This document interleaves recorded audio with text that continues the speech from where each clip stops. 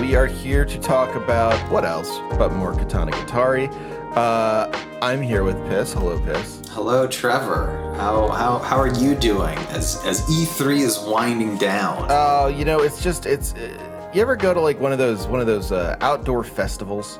I don't actually know if you ever go to outdoor festivals. I don't like them. I'm to be honest. I been outdoors at a yes. No, I mean like those more like specific. Well, I just like I don't know if you're into like going all out to like 3-day camping like.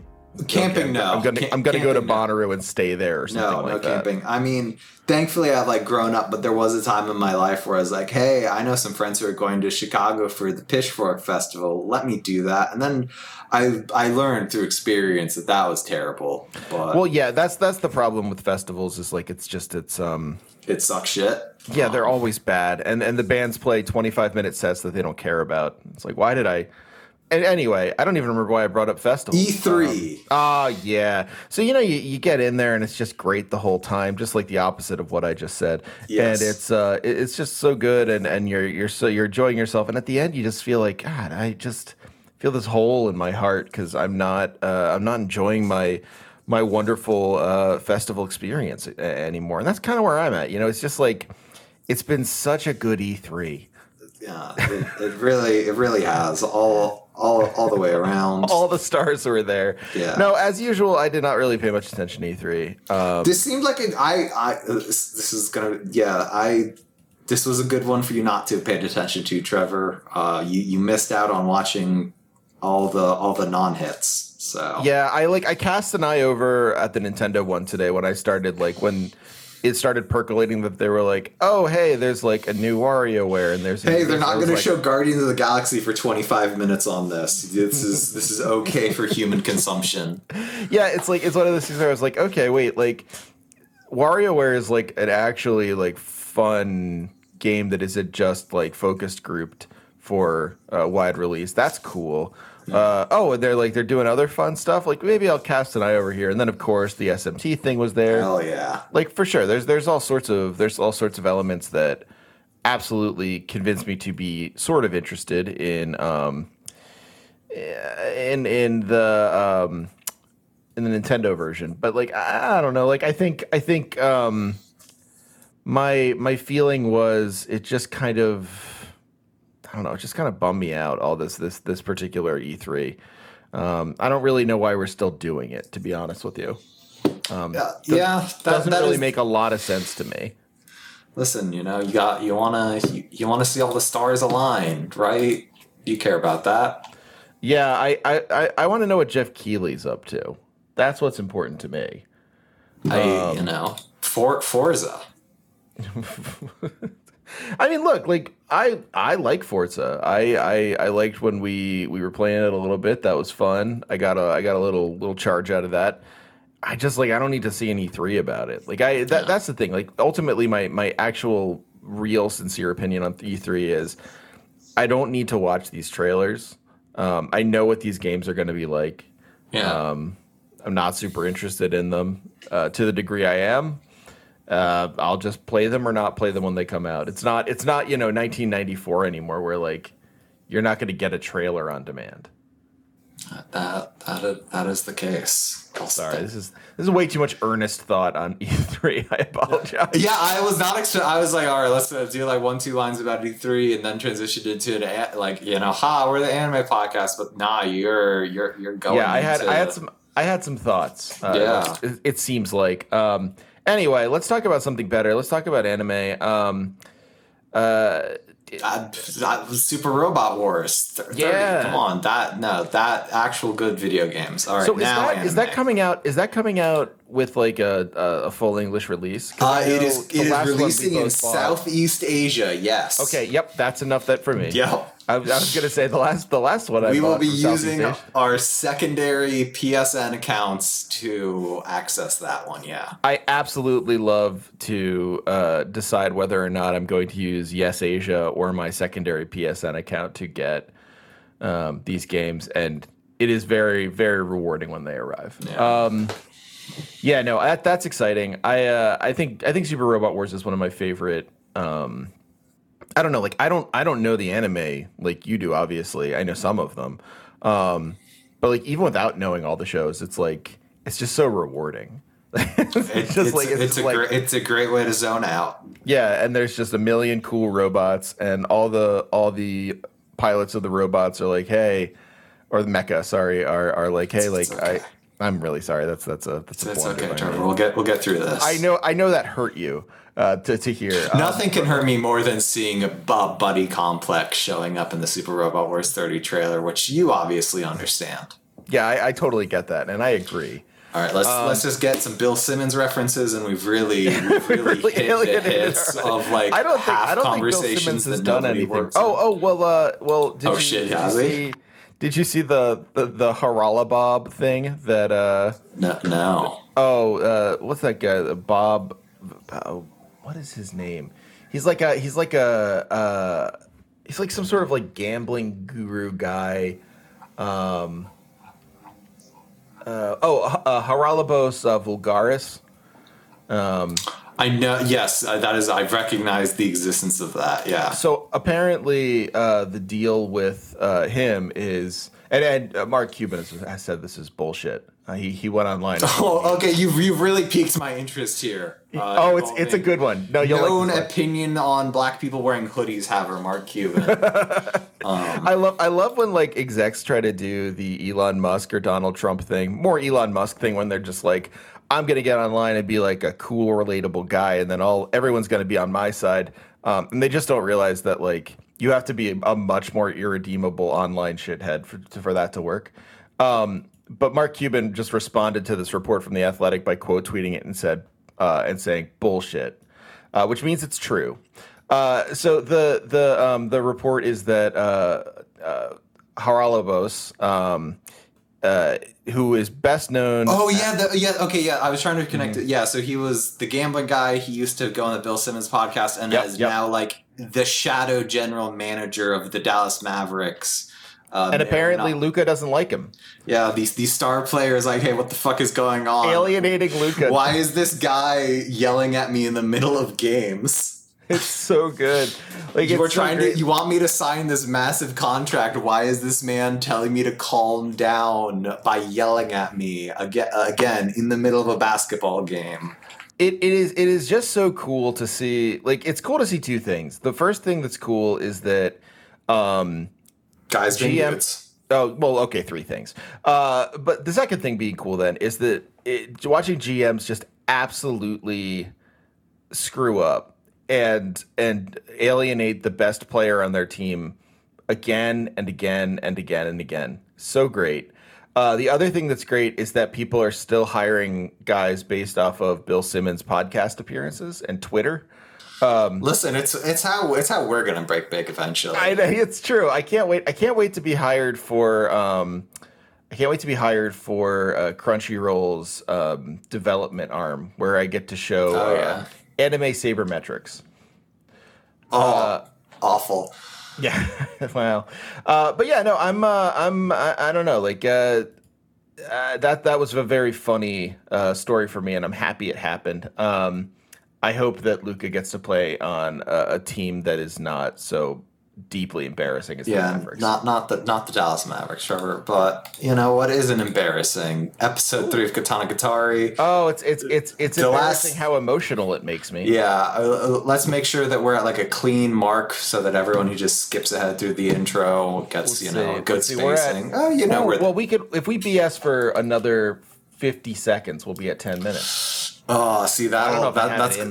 That's gonna be hard. The instant I said E3, I kind of just realized that I'd signed a check that I could not cash. Well, I honestly like this week has been a week of me not paying attention to. So we'll just go ahead and say we can start here. 9:30. That's good. Katana Gatari episode 3. I was struck. In this one in part because I've been thinking about this a lot. I recorded with Alex Deegan last night, and like we were talking about, just like how existential stuff pops up in games and anime and art in interesting ways. You know, pretty typical Deegan episode, but and good. I mean, definitely go listen to it. But it might just be that it's on the brain. But I was really thrown off in a good way at how like abstracted they made the sword in this one. Like how it sort of asked me to like further abstract in a show that is like focused around someone who's like, my sword technique is no swords. It's this like one already, is so much more abstract. Right. It's like it's already from the jump playing with the, you know, gotta get the 12 item, format by having, you know, Shichigabe. But now it's like, hey, Thousand Blades, we're in Sweden for this, you know, gotta hang out with Blade. But yeah, no, it's a very fun episode. It is, yeah, and like I like how the episode is about the thousand. What would the translation be, like Blade of 1,000 or Blade of 1,000? Something along those lines. Yeah, like so it's about the Blade of the 1,000, and like what I like about the Blade of the 1,000 is that you instantly understand everything that is like confusing about this, where it's like, wait, there's actually 1,000 of them, and the show actually also completely understands this, and just does not tell you the answers to it until way later.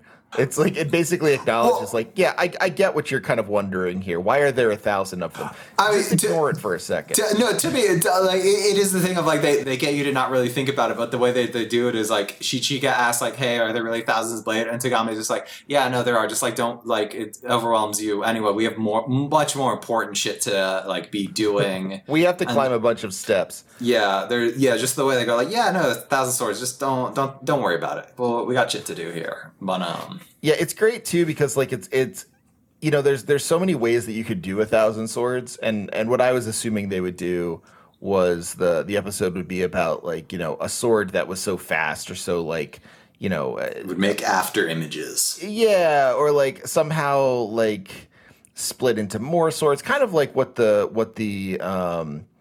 why did I forget the cute name, the mini the ninja.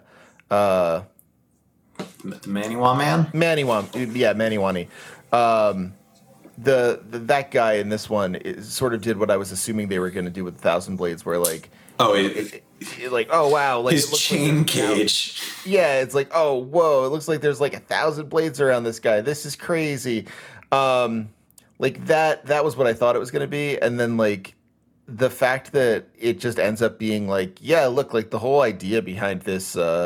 The whole idea behind my particular skill is like swords don't matter, but unlike you, who also think swords are disposable and don't matter, I just learned to use them very well and throw them away. Nice. All right, cool. Yeah.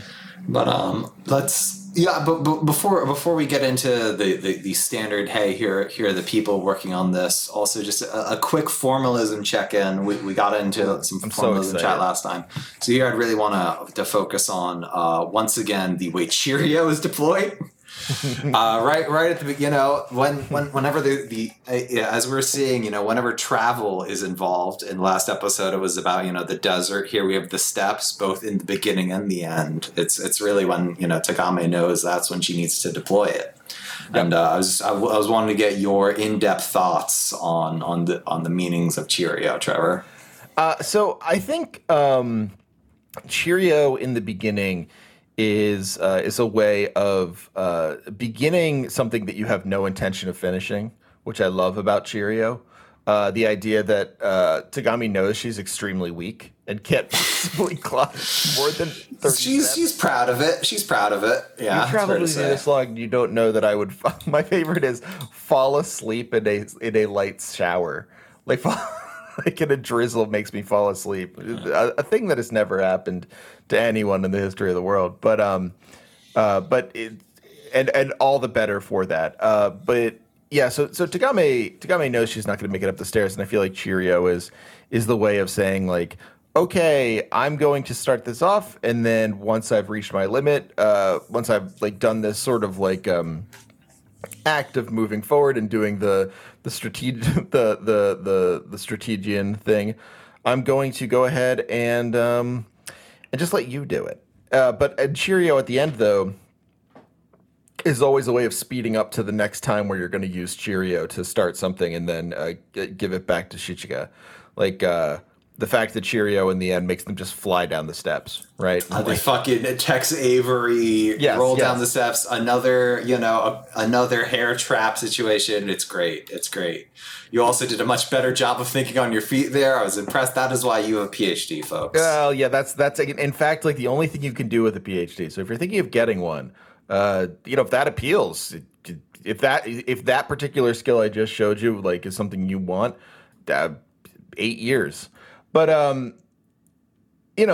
it's cool though. Like I think like you're not wrong about the way Cheerio is used. Like it even in like the outros, right? Like I was rewatching them because someone friend not of the show yet, but of me, Zyla online was saying that she was pointing out that the outros sort of, if you watch them all, have like kind of a sustained bit.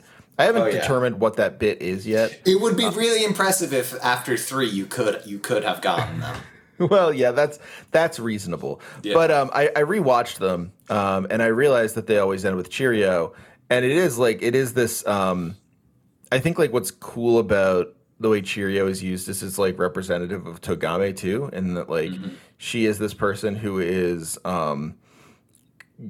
completely able to, like, she is able to put together like a really clear and good plan. Like she's not inept. She's like smart and capable, but she's also very, very capable of having that plan fall apart entirely and just screw it up completely. Oh yeah, she's very good at. Like she's like hyper competent.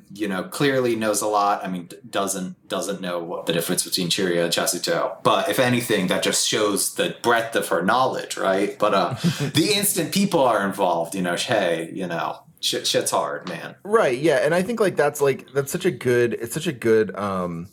Such a good analysis of her character to think about the Cheerio thing, where like it is sort of used in this like very haphazard way where like, oh yeah, look, like sometimes I'm gonna say Cheerio and it's gonna be used in the right way, like at the end of the episodes. Sometimes I'm gonna say Cheerio and it's gonna be completely wrong, but I'm gonna mean it very much, and that's what's important. So everything Togame, everything Togame does, she means deeply, even when she perhaps shouldn't. That I feel like we can confidently say. Yes, 100%.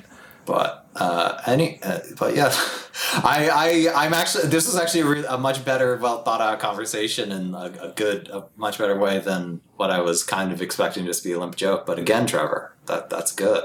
Hey, thank you. I appreciate that. It is also just the funny thing of how tied in it is to her own, again, incredibly frail physicality, because she always tries to either punch him, or she either does punch him and hurts herself, or she fails to punch him and falls. And again, that's how we get the spiral down the 1,000 stairs. Yes, or the now we are captured in each other's hair, and it looks like or captured in your hair, and I cannot possibly move. You think I'm dodging you, but your arm can't reach my chin at this point. Yeah. Tagame's hair is very, as this episode established, her hair can only be like that because of something really significant happening. And, right, exactly. We keep getting reminded of it. But anyway, were you going to say something? No, I was going to say, like, yeah, I also liked how, and I won't, I'll let you get to the actual sort of like recap of the episode, but the administration. Yeah, the administration part. We gotta get rid of. We gotta mention some patrons. Just kidding. No one likes that. I don't know why that's the thing. No offense to anyone who's listening who does that. But the, I just realized I was burning some bridges. No, like I liked that they sort of gave Togame a foil for that feeling this time around. The idea of like she's not the only person who has a tragic backstory that involves her family getting like completely ruined by the and just like caught up and ruined in the in the Rebellion. the rebellions, yeah, and not even the same rebellion. Like I don't think so. Maybe it is, but it doesn't. No, yeah, no. I mean, Tagame's age does come up. Yeah, you right. know, Yeah. or No, the or not the actual age, but the concept of what Tagame wants people to think her age is compared to its actuality. But no, it is like a good way of like being like, hey, Tagame is on her grind, but other people do exist. Right. Yeah. That was. I'll continue to Trevor. Keep that idea bookmarked. Just keep that. Keep the idea that other people exist bookmarked. This is going to be hard for me. As a Mob Psycho viewer, this might be a challenge for you. But I've never known that other people exist until I watched Mob Psycho. So I mean, I wasn't going to say anything, but yeah, I mean that was the first. Everyone was like, "Wow, finally, he's not a raging sociopath." Yeah. Who might be the episode director? I don't know anything about Kobayashi Tomiki. He also directs episode 8. So hey, we can avoid that specific shout out when we get there. I thought you were going to say we can avoid episode 8. I was like, no, I'd like to watch it if we can. No. Episode 8 is a really funny one, actually. Okay. But he also directed about half a dozen episodes of Monster and Angelic Layer and some Steins Gate episodes. More importantly than all, he did specifically the OVA for Strawberry 100%. Very good reminder of being in 7th grade, sick, and watching that in bed one weekend. I know that one. It is complete. You are A-okay with not knowing that Forgotten to Time series. But more recently, he's done Infinite Dendogram, which I haven't seen, and he's doing a show this upcoming season. So hey, okay, look out for that. But he's getting a lot of work. Yeah. The animation director who also did a decent amount of key animation for this episode is Moriyama Yuji. Who broke in with working on Galaxy Express 999 and Urusei Yatsura. So hey, yes. been around a while. I feel like most of our episodes have someone who worked on Urusei Yatsura. Yeah, I mean, it is. Someone smarter than me could actually do a really good job of it, but the historical importance of the production of Urusei Yatsura, not only in terms of hey, this Oshi guy, but just the overall staff and the people they inspired and would go on to collaborate with, Lum is a very funny lady, right? We all understand that. We love Lum. We love her tiger bikini. Absolutely. She electrocutes the shit out of people. It's great. But the actual, Urusei Yatsura, beyond just having a Laserdisc ad on MTV, is, in terms of, the advancement of the medium, one of the most important things, which, again, Lum deserves it. Again, I'm thinking about, I keep coming to this, but, a lot of the anime I watched, before any others was just stuff that IFC put out, and Urusei Yatsura was one of the first ones where they were just this is good, we can put this on the channel. It was listen, that was absolutely the right choice. I mean, I guess I watched Dragon Ball before that. Excuse me. Again, the right choice. But, yeah. So. Who else? Yes. So Moriyama. So yeah, that's how he broke in. He also, again, speaking of things we always come back to, the character designer for Project Akko. Oh, good. And yes, also, Maisan Ikoku, and he worked on half of the Macrosses, which is very funny. Just okay, you worked on Macross Plus, but not 7. But then you can't, hey. Did he only work on the good Macrosses? Trick question. No, they're all good. If you want to say that's probably not true. Yeah, I just sadly not true. But I just wanted to respect King Macross. It's I respect the energy there. Do you have the Twitter notifications on for the Macross Twitter account? That's right. My bio is just all my homies hate Robotech. I'm living that life. Oh yeah, never been a better time to be a Macross fan. And the other person wanted to recognize is Yoshida Toru, who did the majority of the rest of the key animation for this episode. So This man has a book that's just like has been released in English like markets, just called "Draw Like Yoshida Toru." It's kind of like, which it makes sense because like he's worked on Big O, Ghost of the Shell Standalone Complex, Welcome to the NHK, Jinro, a bunch of different Gundams, the second season of Fire Force, Aikatsu, like whatever, like so many different like styles of animation and genres and all this, and he kind of kills it most of the time. That's great. Fans of Fire Force episode 44 will recognize. But like no, I thought Fire Force was a movie, and then I learned it's not. I guess so. Is there some sort of other firefighter movie? Promare. Promare is what I'm thinking of. Thank you. Yeah. Yeah. That's a terrible way to describe Promare. Even I know that. But yeah, it was like, do we want to get into Promare Fire? Trevor, you walked over a battlefield that you were not aware of. I don't want to get. Someone's going to yell at me. I mean, that's going to happen no matter what. But let's. True. But anyway, Yoshida Toru, great man. And yeah. Anyway, now that we've done that, see again going into. We're kind of like the Dogma of podcasting. Dogma 95 and the I thought you meant Dogma, the Kevin Smith movie. I mean, for podcasts referencing Kevin Smith is kind of like a key crutch, so I can understand that. Yeah, but I was more the like what I find generally uninteresting Danish film methodology. It's just like we're being very organic here. We're not. On location filming also boils down to I planned on the Cheerio thing being what I segued out of the people listing, but we've done that already. So well, how about this? I'm going to try something new. Okay. Before we get to the recap, let's take a small break to hear from our sponsor, Raytheon. No, just someone else. It actually Keeps this week. Is it really? Nice. I think it is. So we're back from that edifying segment, and Piss, I have to say you're the best in the biz at this. Oh no! No, you are.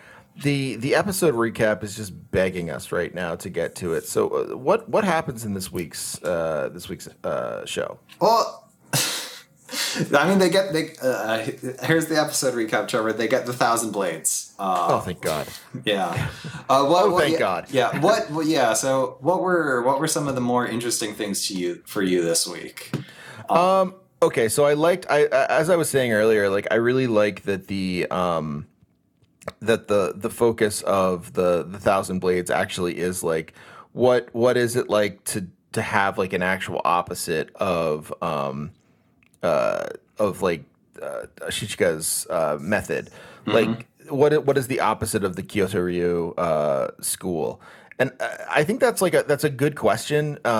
Only because like Katana Gatari does a good job of answering it. Yeah. Where like it could be a really like it could be a fun to look at but kind of dumb answer. But the question of like, both of these things are about like disrespecting the sword as like an art piece and more just like using it as a tool or imagining it like as a tool you don't want to use. I thought that was really smart and helped me kind of understand a lot of what was going on between even just what was going on with Shichika. I think the other thing I thought was really well done but very sad in this episode was of course like the fact that and I'm going to forget her name, but the head of the temple, the owner of the sword of 1,000, is it Miura? Is that close? Meisai. So yeah, close enough. Not really. But thank you. That like she's someone that both Shichika and even more so Tagame like a lot. Like she has a good reason for doing what she's doing. She has like these like it's a much more sort of altruistic, caring approach to the poison of the swords, and like the fact that it still ends with Shichika killing her, and the fact that all the characters kind of have to like deal with that very quickly because of course like not just because of Katana Gatari's general tone, but also because that's kind of how Togami and Shichika exist as like people on the trip together. They don't kind of dwell on heavy stuff.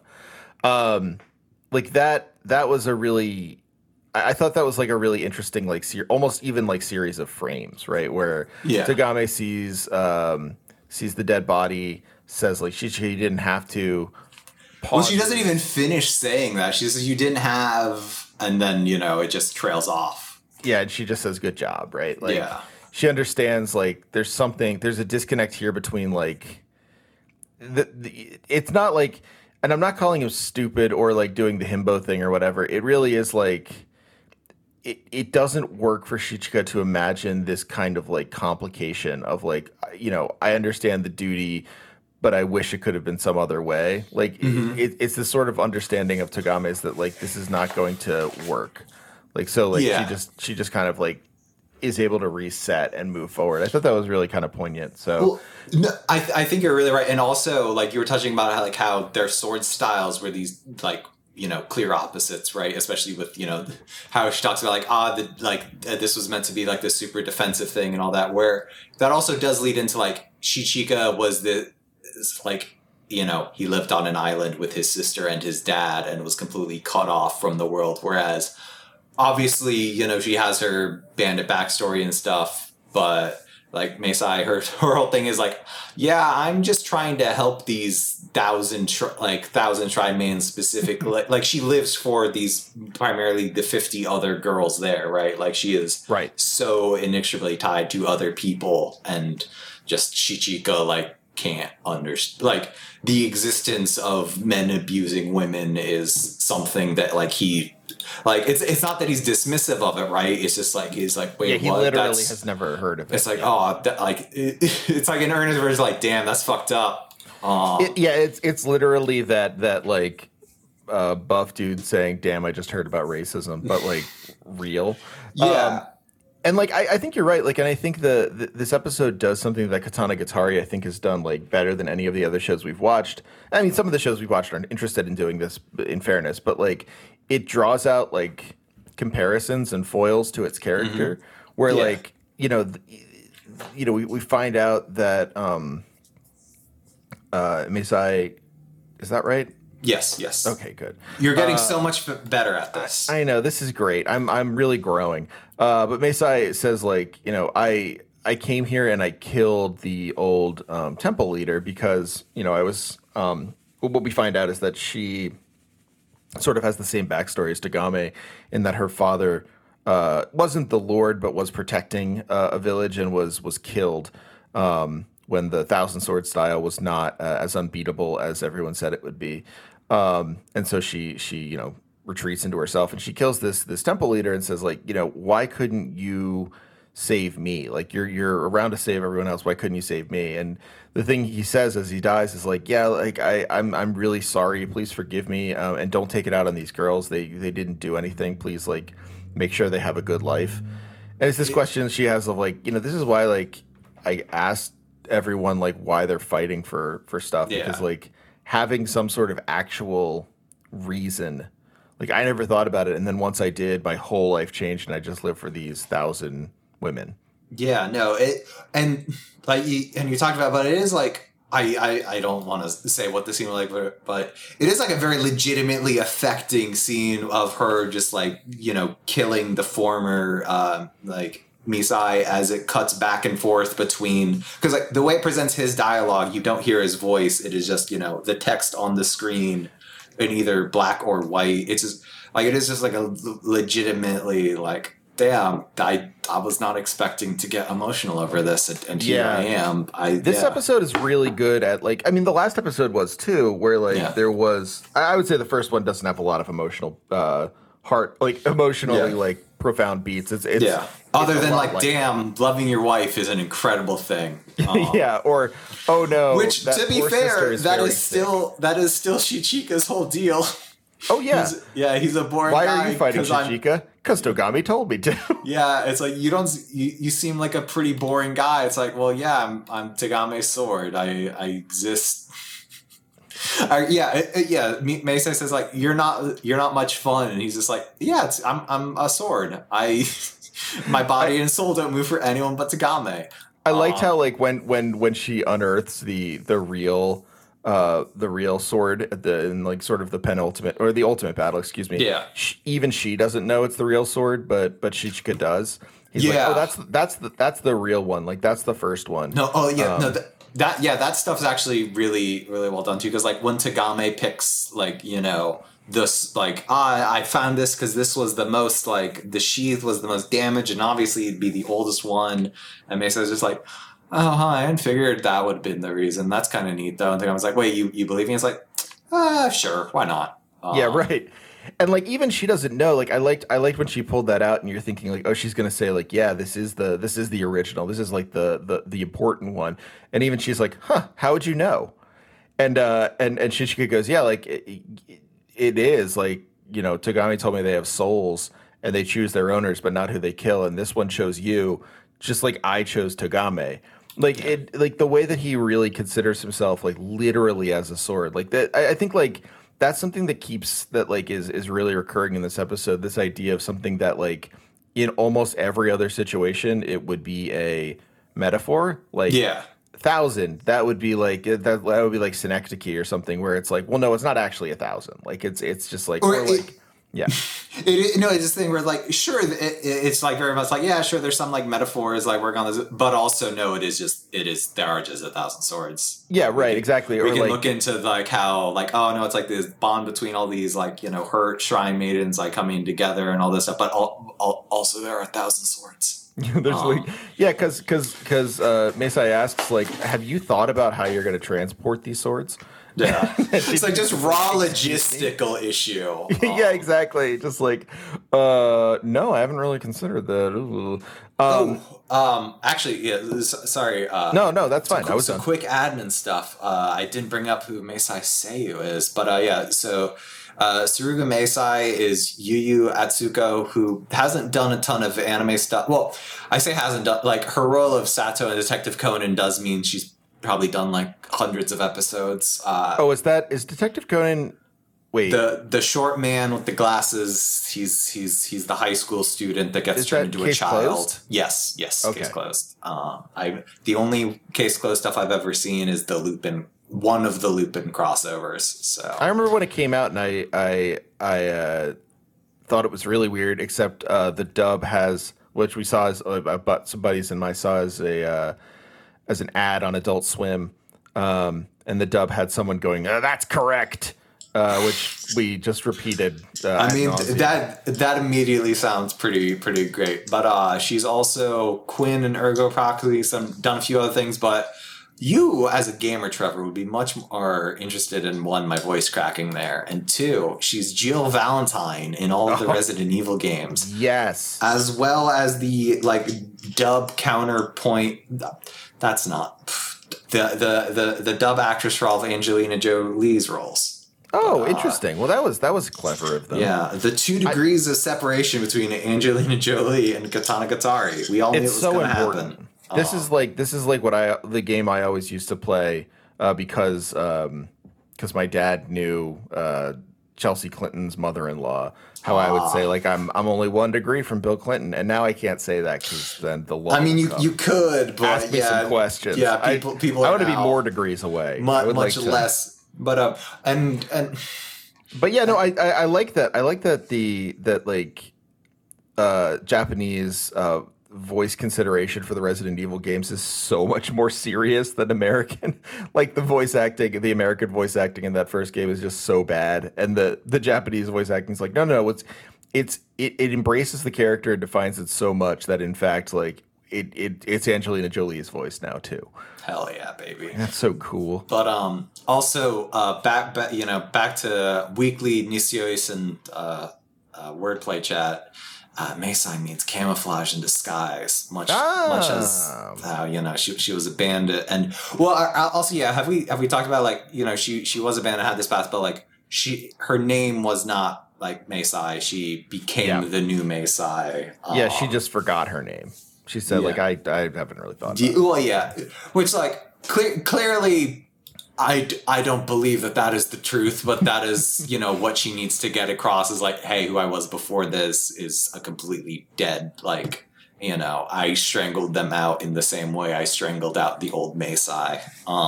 Right. Yeah, I would like to drink sake. Also, just probably the most direct and like funny way of like, she and Shichika are the the funhouse mirror versions of each other. Is he has his first like the first bits of sake touch his mouth and immediately like, nah, fuck this. You're carrying a whole bottle of this. What the fuck? I love how like whoever wrote that.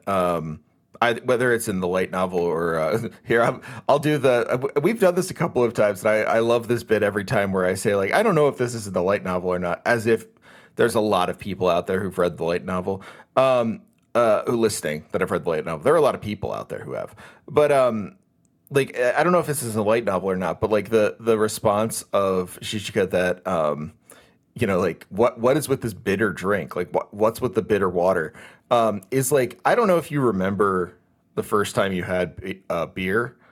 My dad gave me a sip of his beer when I was like a kid, like 5 or 6, because like I kept asking about it, and he was like, "You want to try it? Like, I guess you could try it."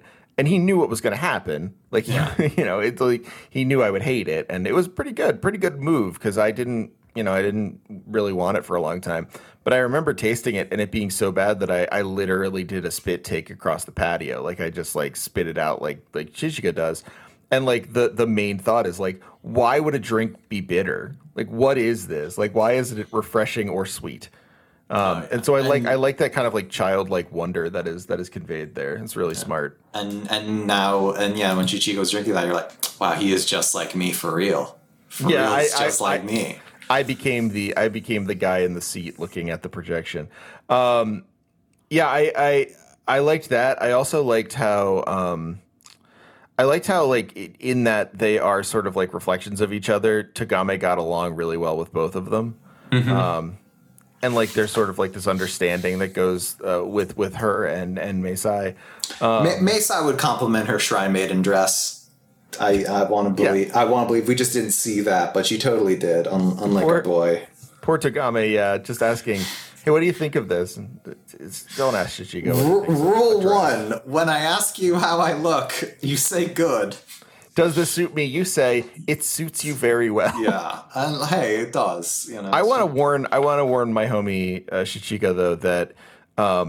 Rule number 2 about wives is that if you actually just follow rule number 1. You will also get in trouble because it shows you're not paying attention. So it's true. You gotta vary it up. You gotta show. This is the hardest sword style. Like Yeah, you gotta thread this needle with your sword. It's kind of a challenge, but I believe in Shichika. I do too. I think he's gonna be great. Yeah. Was there anything in here that you noticed in this time through? Like, I feel like this is a really dense episode not in terms of like plot. Yeah. Although there's a whole ninja we haven't talked about. Yeah, I was like, we should probably bring up. We will. We'll talk about him. But like it's.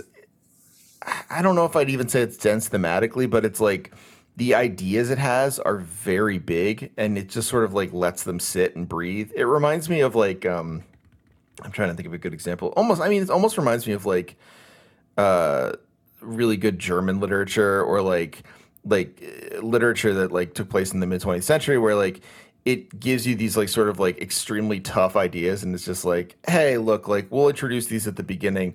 We're just gonna marinate with them for about 300 pages. You'll get to it at the end. Yeah, like the way it just kind of like sits there, because the way that they, the differences between Chichika and Meisai, like they their every interaction that they have, and even stuff like the Shrine Maidens obviously depend so much on Meisai for their own safety and a bunch of other things, but then like the initial terror at Chichika, which plays into the abuse and refuge and all that.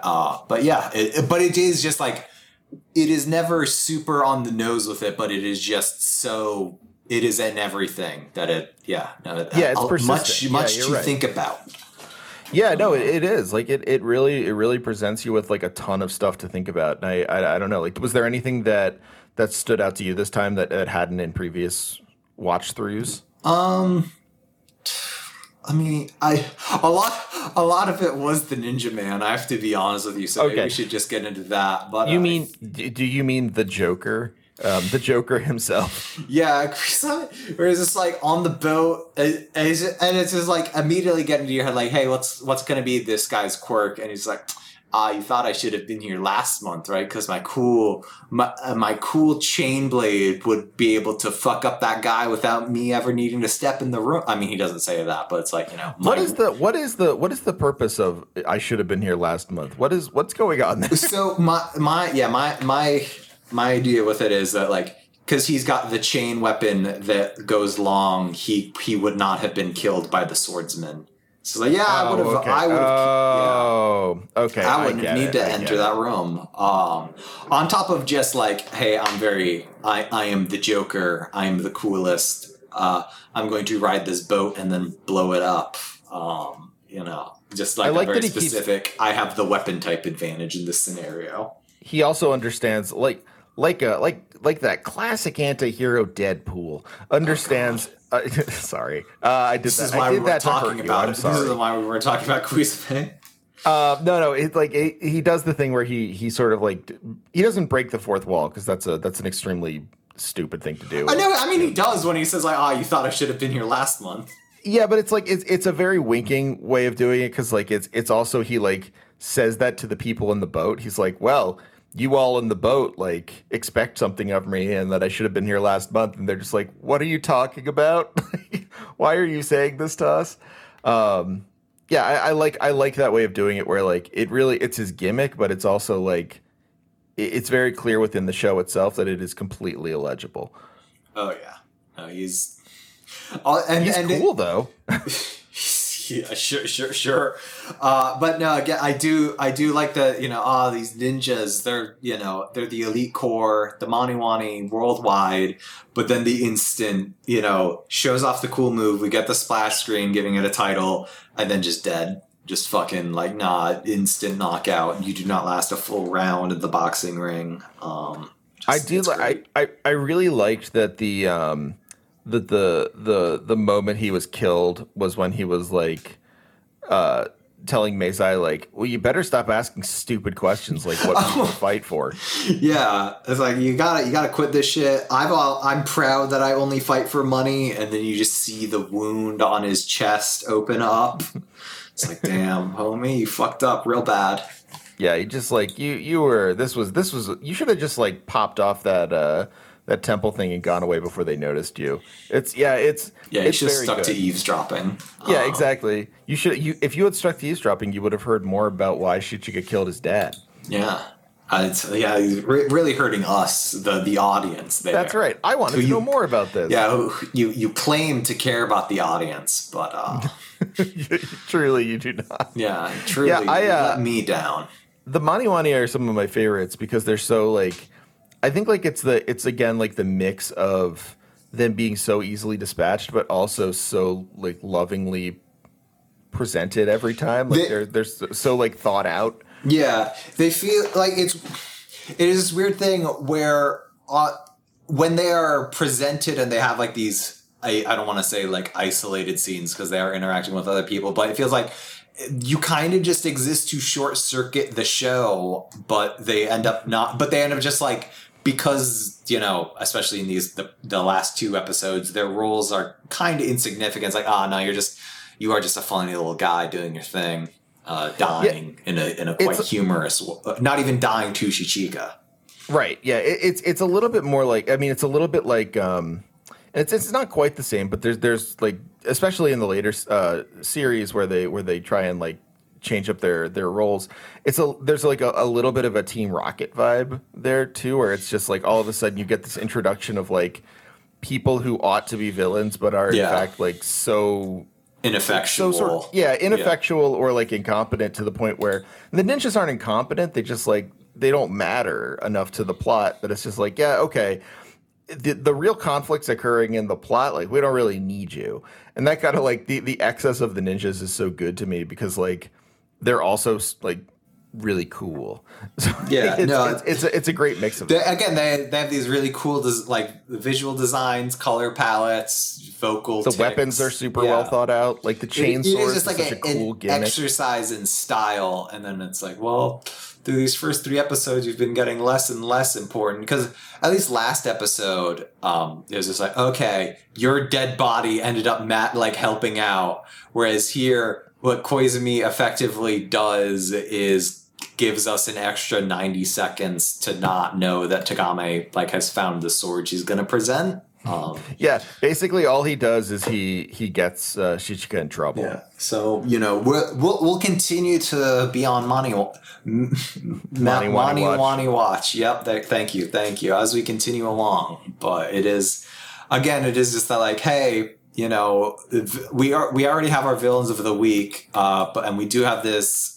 Organization going around, but what if instead of a secondary villain of the week, they were just some funny guys, and they're good at that. It works. It works perfectly. Yeah. I am a huge fan of the Maniwani. I mean, I think like I don't know, like what else we have to do. I mean, we have to do the most. It's going to be the last time we can do this, Trevor. So we do have to do our Hakuei check-in. Because he shows up twice. He shows up in the episode and also the episode preview, which I guess we'll save that for later. But I love him. I love how he is just like very, very much like a caricature, sort of like weirdly coded as like someone who is who could not possibly exist even in this world. Like, the whole like. Move, step aside. You are in my path, and it's just because like they're like attacking a woman, and the thugs are like, you'll never get me. I mean, he does straight up say a sword is not for display; it is for killing. It's great. It's just like it's very wonderful. much like cool. Thanks, man. Thank you. I love that you did this. Yeah, and like the sword, like the attacks that he does are neat. The preview where he slices the shark in half, very good. You're quite excited for that. I am excited for that. But yeah, I like him. I like how I like how even within this show he just makes no sense. Yeah. And again, not a show. Yeah.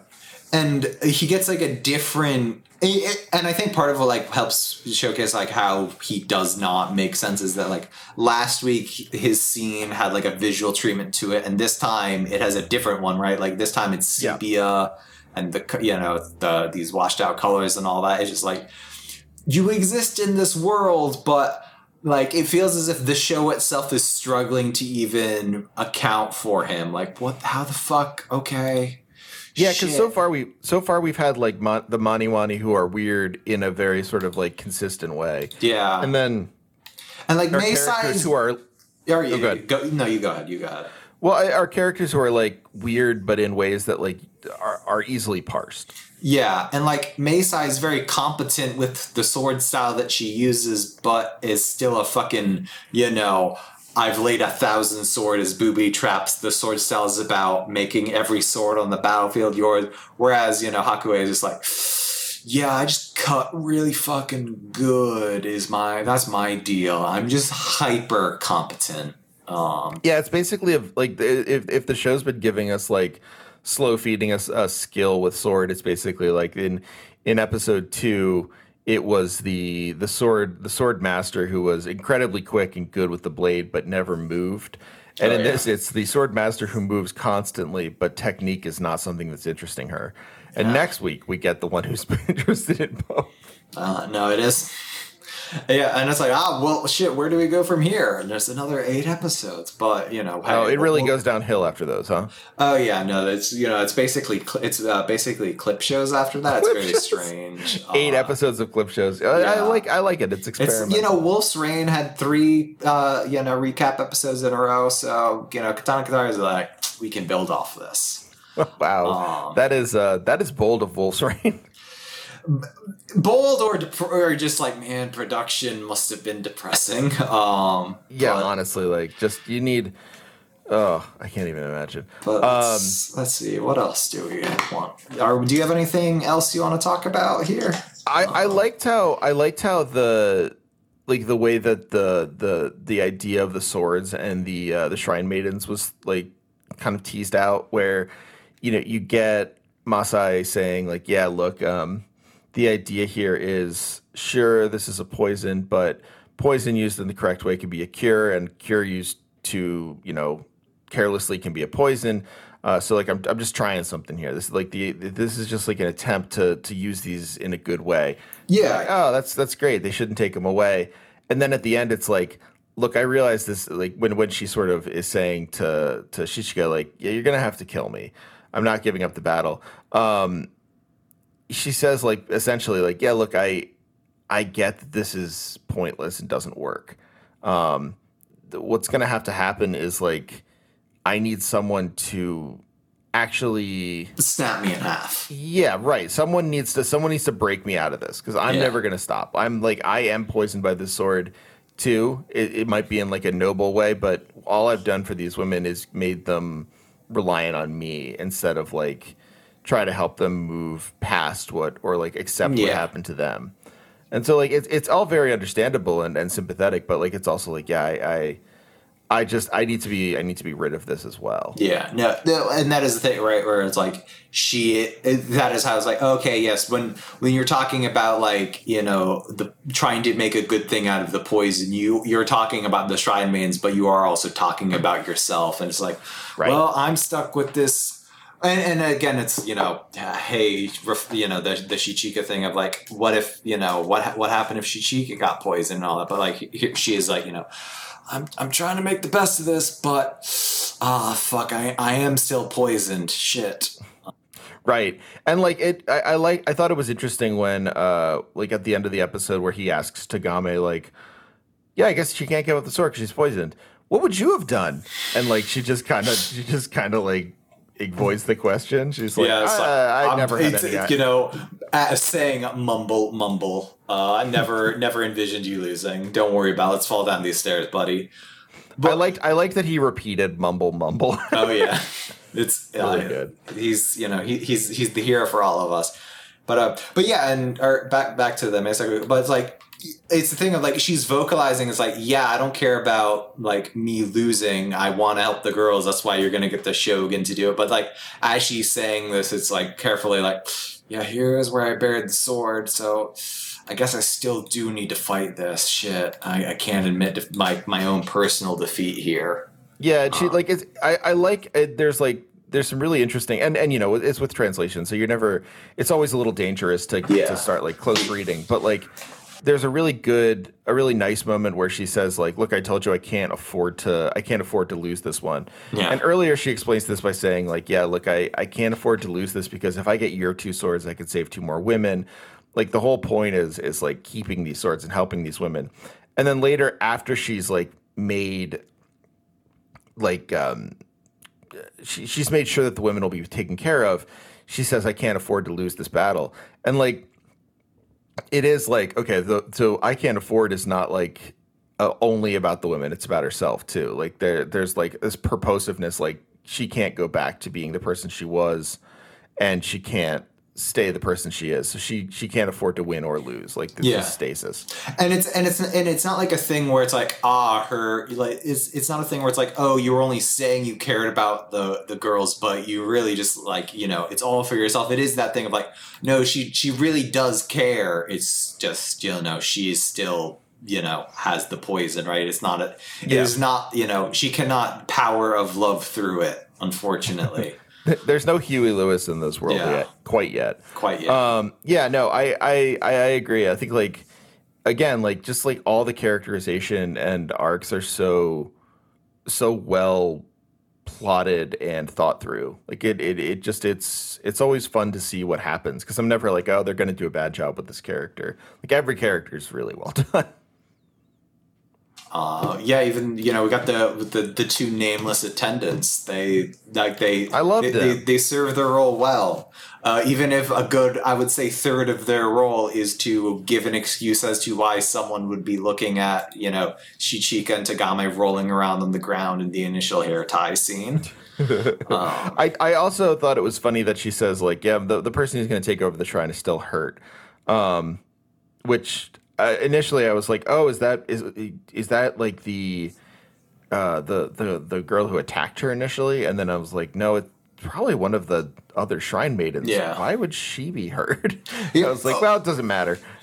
Oh yeah, we didn't even talk about So when Tagame, yes, that is a good point. But two, I did want to just touch on like when Tagame starts her quest of like, okay, I gotta find the original of the 1,000 swords. There's 5 in front of me. She picks one up and just the shrine maiden, which like it's a thing where at the time, this is before we know about the like abuse and like the conditions that led them here to the shrine and stuff.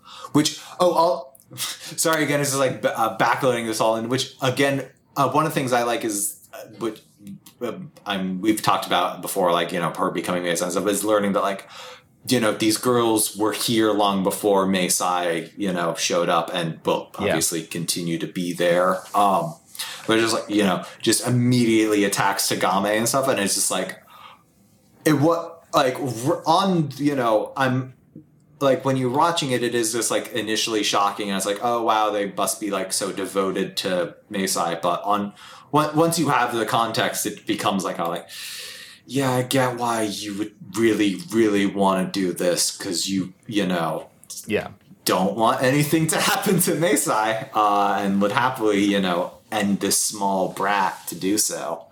Yeah, and it also sort of goes to what Mei Sai was saying. And again, like there's not any real wasted moments in these episodes, and that like obviously already isn't a wasted moment. But then later on, when Mei Sai says like, yeah, look, I'm a little worried I made them all too attached to these swords. Yeah. Again, like that kind of goes back to it where it's like, no, like there's a bit of empowerment there, but there's also the sort of like hanging specter, the looming specter of obsession and poison, and that's not what I want for them. It's good show as it continues to be. Who really could have seen this? Is there anything else you want to touch on? No, I think just next week's episode looks really good. Oh yeah, Hakuei fight. We've been building up to this. Who can say how it goes? Yeah, well, of course. I mean, I'm pretty sure everyone, all of our heroes will be killed. Oh yeah, I mean that's the general way it works. But yeah, is there anything you wanna plug, announce, unannounce? Unannounced. Patreon still. I'm updating when I can. There's interesting stuff up there. Got some new stuff coming out on the podcast as always.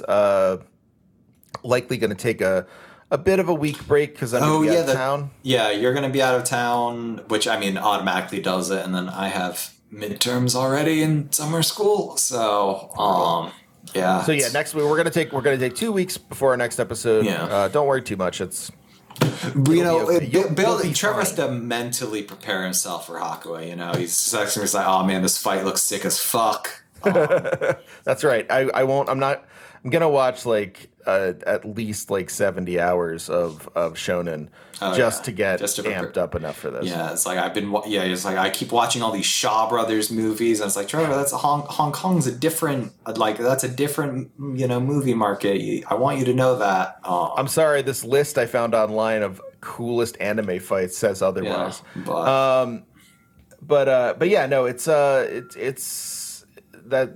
I think other than that, no. Book will be out for pre-order soon, so when it is, I'll hype that up. Yeah. Piss, I know that there's never anything you want to promote. But you still feel the need to do this. No, I'm just going to ask you this question. Okay. So Reggie Miller asks, I'm just going to throw this out there to see what the responses will be. If you're Steve Nash in the Nets, would you sit James Harden and Kevin Durant in Game 6 because of the heavy minutes tonight? And push all your chips to the center of the table for Game 7? I mean, Trevor, if you're asking me personally, would I willingly forfeit the chance of success in front of me for a hypothetical later on? I mean, obviously, I'm very good at that. Do I think Steve Nash would? I mean, James Harden did not play well tonight, but Kevin Durant did, get 49-point triple-double. I think I have a feeling he'll play. Kevin Durant part, yeah. It's something tells me Kevin Durant's going to play in Game 6. I can't wait for Coach Reggie Miller. It's coming. Oh yeah, that's the dream. Next Sixers coach. Oh no. Yeah, Trevor. I'd rather keep Doc. Honestly, I'm not happy with him, but. Trevor, I guess quickly as a Knicks fan, as the person in your life that understands the pain of losing to Trae Young, Trevor, it sucks, doesn't it? It does, and the Sixers, it's a 2-2 series right now. The Sixers could easily win it, but losing one game to Trae Young is enough. It's really rough. I think the worst part about losing to Trae Young is definitely that, whether he scores 5 points or 50 points, Trae Young has exactly the same swagger every time. I mean, listen, but you're asking a lot from this fucking Gary's Mod creation to be context sensitive. That's true. I guess the various Gordon Freemans I've created in these games are often pretty much making the same face. But yeah, it's like if Nick Young were really good at basketball. And I mean, Nick Young is in a vacuum really good. Yes, at basketball, but really good within the NBA. Of planet. Yes. Yeah, right. And then that's a frustrating thing to see because he does the flops. It's sort of the weird strange are you from this planet swagger. Very, it's just again, slightly off. He's got Gary's Mod angles and movements to him. I don't. Yeah, if he actually just inverted like an agent sometimes does in Gary's Mod things where it gets too crazy or the graphics the gravity engine is too much, I wouldn't be shocked. It would make sense. Gets a flagrant foul because Dwight Howard bends down to tie his shoe, and Trae Young just turns into a series of pixels. Yeah, it wouldn't blow my mind. Game 6 will have played out by the time, and surely it'll have happened by then. But, yes, of course. I don't like it. I'm not a fan. I'm not a fan of losing to the Hawks. Better I will say than losing to the Nets because there's something so grim about the Nets. About Jeff Green going off. Yeah, and watching Durant get one of two free shots and then free throws, and then I was watching it on Twitter's live function, and then they show a bunch of tweets from current and former NBA players, and Isaiah Thomas just goes, "That's why he's the best player on the planet." It's I don't think the last second free throw is why he's the best player. I think it's the other stuff he did, but all right. I just couldn't do that. That would be a lot for me. But hopefully Embiid is playing healthy or not playing. Turns out playing hurt, not great in the NBA. Not great in the NBA. Not great in Katana Kadari. And that's, Shichika never gets hurt, so it's okay. That is true. That is true. It's impossible. But on that note, Trevor, I will see you in 2 weeks. See you in 2 weeks.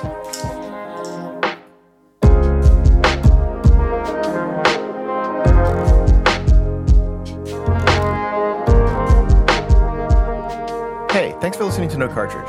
If you'd like to support us further, please consider going to patreon.com/nocartridge or for a one-time donation, paypal.me/Hegelbon, Hegelbon. It's really, really helpful for all of us to be able to support the many people who make the show, myself included, but also our producers and various co-hosts and writers and artists. Thank you so much for listening. Please remember to like, subscribe, share, any of those things that would let other people get the quality video game analysis that you've grown accustomed to.